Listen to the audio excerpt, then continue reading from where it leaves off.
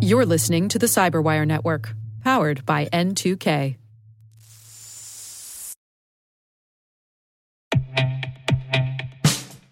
And now, a message from Cyberbit.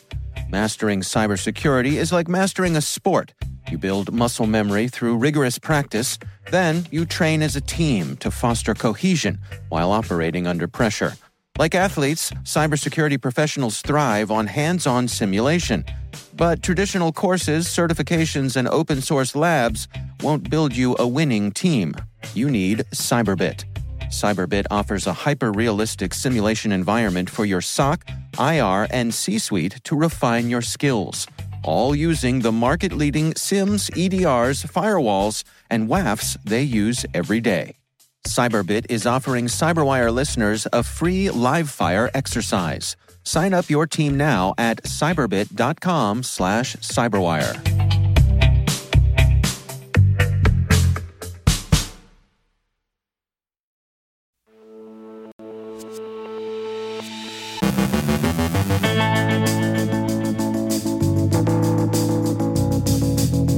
A criminal talent broker emerges, developing threats to financial institutions, phishing through PayPal, lessons to be learned from lapses post-flameout, more spear phishing of Ukrainian targets, U.S. Cyber Command releases IOCs obtained from Ukrainian networks, Johannes Ulrich from SANS on the value of keeping technology simple.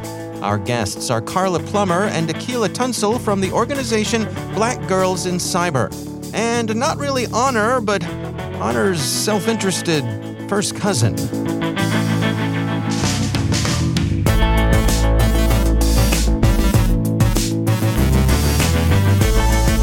From the Cyberwire studios at Data Tribe, I'm Dave Bittner with your Cyberwire summary for Thursday, July 21st, 2022.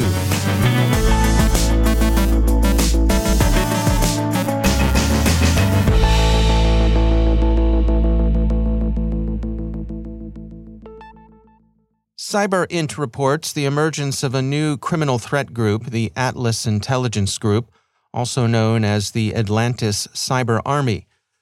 Atlas is unusual in its business model, recruitment of cyber mercenaries to do specific jobs for campaigns known only to the administrators. The group has been operating and growing since May of this year, advertising in Telegram markets and its own dedicated Telegram accounts. Their customers access their services in an e-commerce store hosted on the Celix platform. A guy who goes by the hacker name Mr. Eagle and presents himself as the group's leader lists Atlas Intelligence Group's services, exclusive data leaks, distributed denial of service, campaigns for hire, RDP attacks, and initial access. The group suggests in its advertising that it has connections with corrupt law enforcement personnel in Europe, but such claims, of course, are difficult to verify. CyberInt says most of their databases for sale are government-related, while access to RDP clients and web shells that are being sold mostly belong to organizations from the finance, education, and manufacturing industries. The permanent staff includes Mr. Eagle and perhaps 4 admins. They're engaged fundamentally in outsourcing, acting as recruiters and brokers for the talent that actually delivers the illicit services, rogue pen testers, social engineering specialists, and malware developers. They keep their crews compartmentalized. The actual workers know only about the specific capers they've been hired to pull off. CyberInt gives the gang credit for maturity and sophistication. While this may be true in operational terms, as far as self-presentation goes, the diction is the crude, strutting, subliterate stuff one expects from the underworld. The Atlas Intelligence Group has been seen to target countries around the world, including the U.S., Pakistan, Israel, Colombia, and the United Arab Emirates. CyberInt doesn't say who buys from Atlas.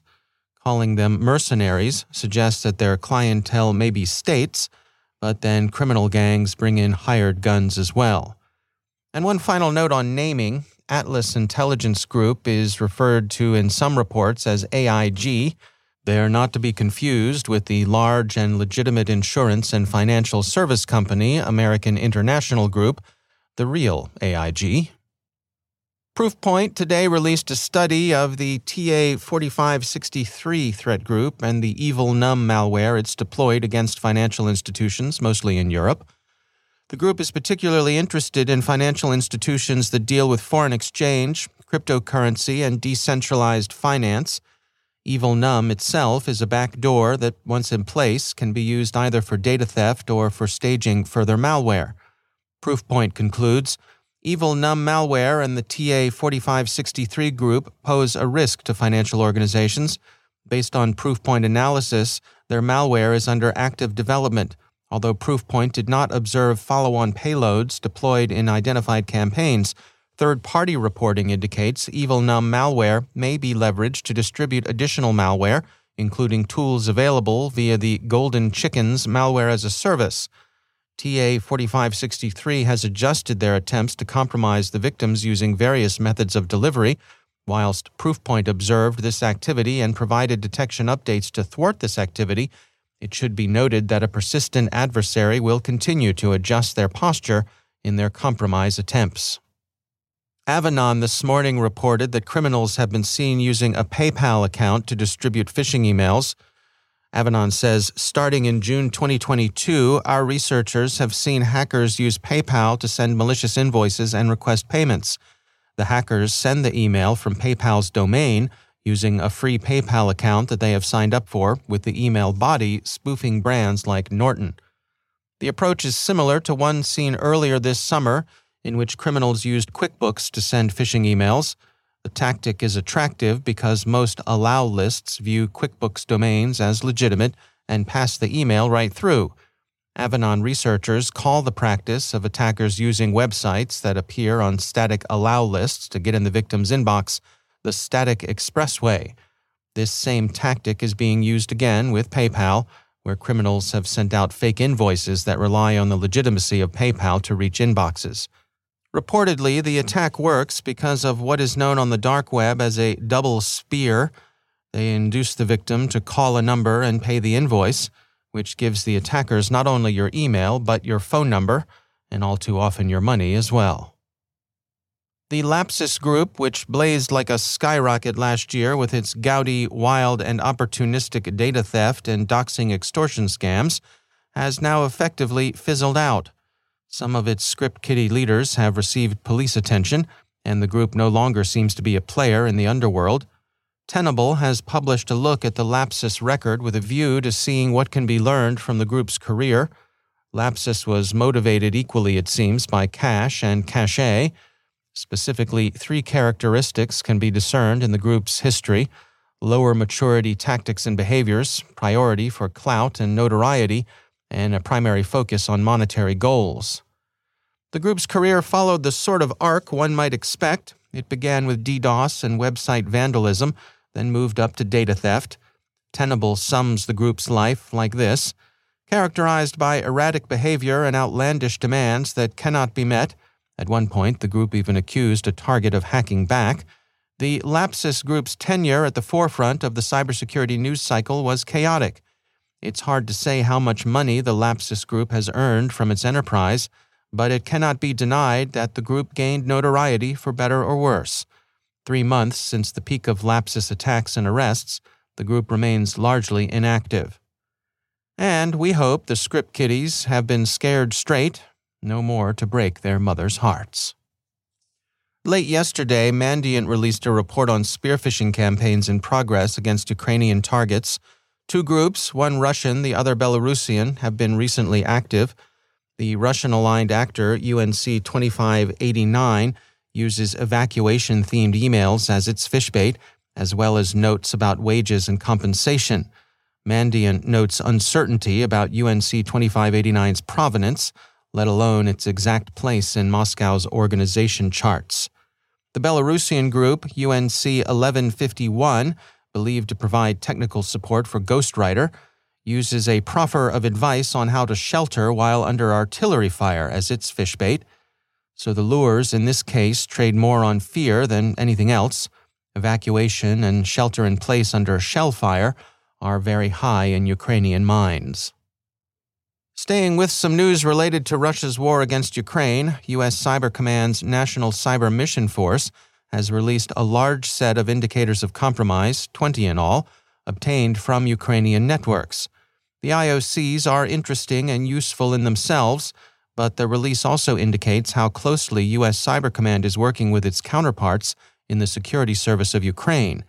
The announcement from Fort Meade reads, in part, "Our Ukrainian partners are actively sharing malicious activity they find with us to bolster collective cybersecurity, just as we are sharing with them. We continue to have a strong partnership in cybersecurity between our two nations."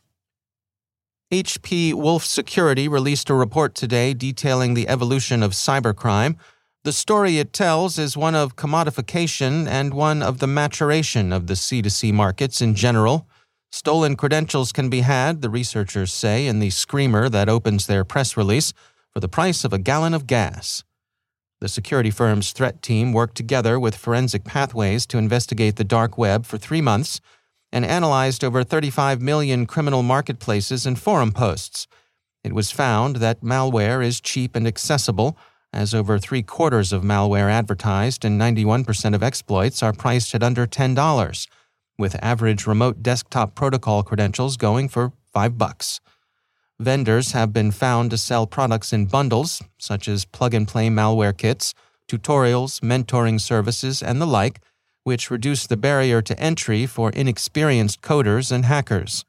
The researchers also found that there is a utilitarian sense of honor among cybercriminals, noting that trust and reputation are valued in the cybercriminal underworld.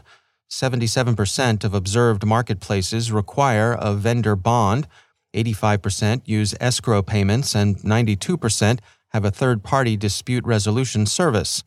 Cybercrime has also increasingly taken place on popular software, with threat actors using gaps and vulnerabilities in software such as the Windows OS, Microsoft Office, content management systems, and web and mail servers. So egoism and altruism can have indistinguishable results, for which the authors of the Federalist Papers wouldn't have been surprised.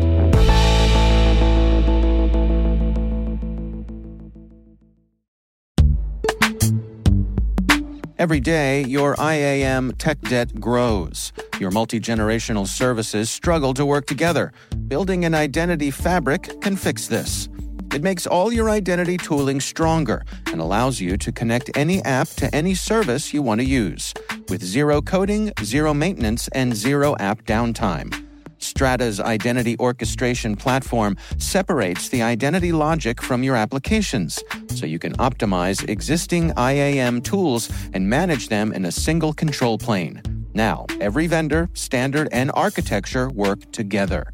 In short, building your identity fabric means you can secure your non-standard apps, keep your complex access policies, retire outdated IDPs, and modernize in record time.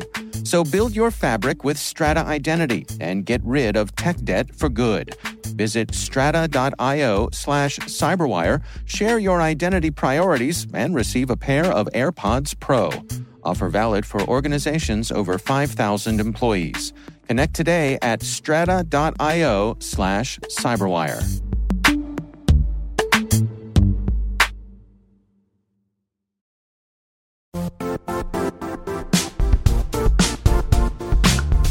The IT world used to be simpler.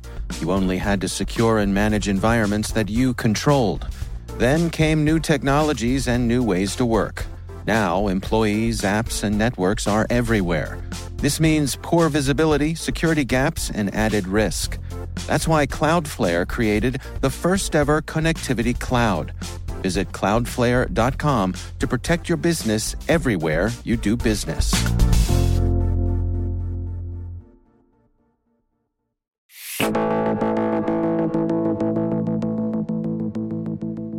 The nonprofit organization Black Girls in Cyber was founded in 2020 with the goal of increasing industry awareness and diversity in cybersecurity, privacy, and STEM for women of color. Joining us today to share more about their mission are Carla Plummer and Akila Tunsil. Carla Plummer is an information security engineer at Intel, and Akila Tunsil is a security delivery analyst at Accenture Federal Services. Our conversation starts with Carla Plummer. I think one of the biggest challenges, from you look at the genesis of everything is even knowing that it is a possibility, right? And so past that challenge of when you look at a lot of colleges and departments of engineering, there's not very many women to begin with, and then there's not very many women of color from that perspective. So that is one of the major challenges. Second major challenge is being able to translate some of your skills that may not necessarily be cyber IT specific. How do you go about translating the skills that you do have that can be an asset to the industry, to a hiring manager or a team to show that you can provide value, and so that's one of the bigger challenges there. Akilah, I'm particularly interested in what Carla says about that awareness issue. I mean, what can you sort of give us some insights when you're out there spreading the word about this? So what's the reaction like for the young women that you're speaking to, or the folks who are looking to change their career path? Is it a bit eye-opening for them that these options are out there? Yes, absolutely. I think so. There's thought that cybersecurity or anything technology is sort of just out of your reach because you have that notion that this is too difficult to even understand, or you have to have a ton of experience and a ton of knowledge that you just never heard of. So, learning a new language and trying to, I guess, connect that to real life situations, like how can I have a career in this? I think that's the kind of consensus because we're just not exposed to it. So, I mean, you only understand what you know and what you've been exposed to, right? So I think that the stigma behind encouraging young women, especially young women of color, and in general, I don't think that technology is just becoming, I guess, mainstream in the sense that we think about traditional careers paths and so forth. Like people from my generation, like, I'm from the 80s, I was born in the 80s. So, we only thought about being a teacher, a doctor, lawyer, or something like that, right? You weren't really thinking about technology as a career path. Like, what do you do in that, And because it's so vague, I think that there's lots of different ways to interpret what is cyber, like what kind of career is that, there's just so many different things you can do in the field that it kind of makes it hard to grasp what can I do in this field. I think one of the challenges, sorry, not to cut you off, but just to piggyback on something that Akilah said, is a lot of people believe that every role within cyber is uber technical, right? Everyone, even now, I try to explain to my mom or my family what I do, and they're like, "Oh, you're a hacker." No, that's not what I do exactly. And so, what society portrays versus what the message we're trying to spread sometimes is contradictory because, like Akilah said, you only know what you know, and if you're getting most of your information from the mainstream media and not diving yourself into the industry, really, that you don't really get to understand that, yeah, there are a lot of technical roles, sure, but there are also so many non-technical roles that play a part in developing a cyber strategy as a whole. And what exactly does your outreach look like? How are you out there spreading the word about this? So we do we're on every social media platform. So Facebook, Instagram, Twitter, LinkedIn, and that comes through most of our marketing campaign. Our events team holds I can't even count how many number of events. They do lots of day in the life series so that to give people an understanding and a little insight into different careers and things like that. Those events are generally open to the public, free to join the Zoom webinar to ask questions and things of that nature. So that is mostly how we spread. From there, we have our fellowship, which Akilah and I serve as the co-directors over the cybersecurity curriculum. We offer volunteer, other people, even if you're not a cybersecurity professional, but want to volunteer to help us out and learn from that perspective. Those opportunities are out there and available. Don't get stuck on the title of a position and things like that. Just continue to move forward. And feel free to reach out to us. I mean, we have lots of free resources that we can steer you toward to help you, in your journey. That's Carla Plummer and Akilah Tunsil from Black Girls in Cyber.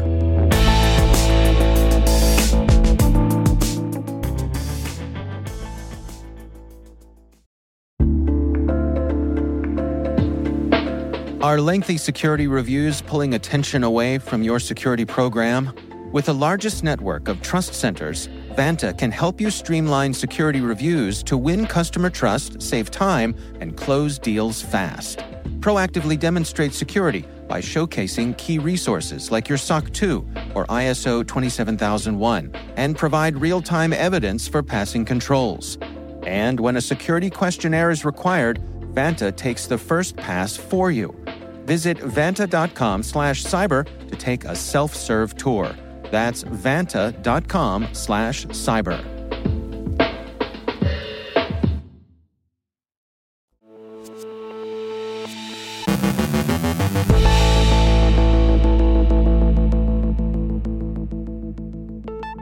And I'm pleased to be joined once again by Johannes Ulrich. He is the Dean of Research at the SANS Technology Institute and also the host of the ISC Stormcast podcast. Johannes, it's always great to welcome you back. You and I, we both spend a little bit of time over on Twitter, and something that I see happen a lot is that some innocent user will post something about how they did this, that, or the other. They used a QR code or something like that, and in come all of the information security professionals rolling their eyes and saying, oh, don't ever do that. Don't ever do that. And then typically there's some back and forth that, not everyone's security situation is the same. Is there something to be said here for just sort of keeping things simple? Yeah, keeping things simple, also keep the user in mind and keep in mind what you're protecting. Kind of keep security reasonable with respect to what you're protecting. I always tell this story from the guard in the dog park I used to go to. And 70-something years old, makes $12 an hour. And the apartment complex he lives in, he used to pay by check, as you're doing here in the US, his rent every month, until the management company decided he has to do a bank transfer now, which he hasn't really done before. So his solution to the problem was to give the manager the username and password for his online banking account so they can set it up for him. Worked okay in this case. You say, okay, it's terribly insecure. It is. I don't recommend you do that. But actually, in this case, it was in some ways better than getting evicted. So, right. And I always see QR codes a little bit similar. What's a threat you're protecting the user from?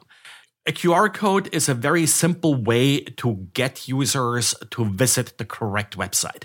It works with mobile devices, which now is, for the most part, default computing device for a lot of people. The same devices have impossible-to-use keyboards for the most part. And the threat here that's often described is, hey, but you don't know where you are ending up.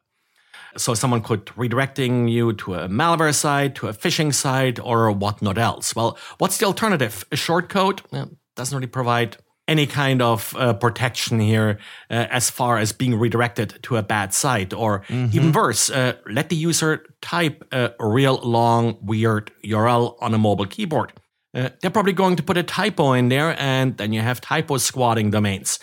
So in many ways, by not using QR code, you may actually hurt the business purpose here, but you're not really adding a lot of security. I think there are a lot of things like this where some of the sort of security establishment mafia kind of, is going overboard and trying to do things, trying to secure things that really, in the end, you have to remember that the goal of security is to stay in business.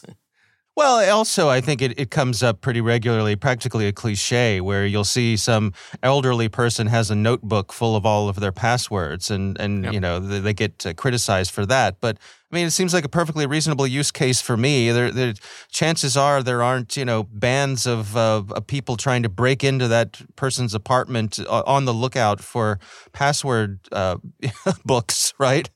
Another example that I always use, like I have. C-Wave door lock. And people always say, hey, that's terribly insecure. I tell people, please, if you're breaking into my house, please hack my door lock, because I'm living in an old historic house and the top half of the door is actually an old window glass pane. If you smash that with a brick and I need to replace it, it's a lot more money than breaking or hacking the door lock. So again, I don't see a lot of burglars walking around with Bluetooth hacking kits. Usually I see them walking around with a brick and not with... Right. Wearing a mask and a black and white striped shirt. Yeah, I mean, I think, one of the take-homes for me is don't let the perfect be the enemy of the good, right? Yes, that's very important with security, and I see this getting so often away where someone says, hey, there's a vulnerability in the security feature X, it can be bypassed. Does it take more work to bypass than it takes to implement a security feature? Yeah.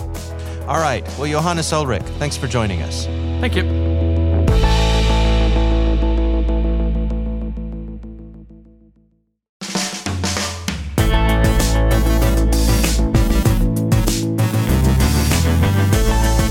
And that's the Cyberwire.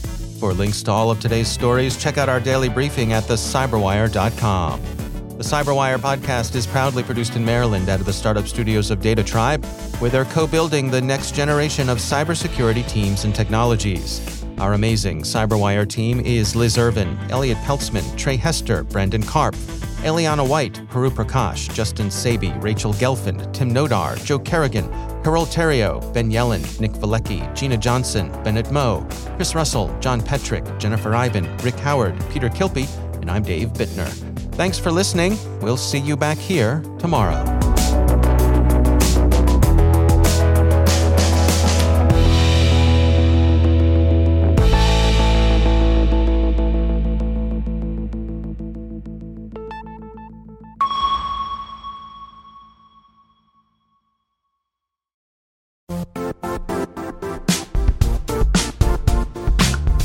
And now, a word from our sponsor, Zscaler, the leader in cloud security. Cyber attackers are using AI in creative ways to compromise users and breach organizations. In a security landscape where you must fight AI with AI, the best AI protection comes from having the best data. Zscaler has extended its Zero Trust architecture with powerful AI engines that are trained and tuned by 500 trillion daily signals. Learn more about Zscaler Zero Trust Plus AI to prevent ransomware and AI attacks. Experience your world secured. Visit zscaler.com/zerotrustai.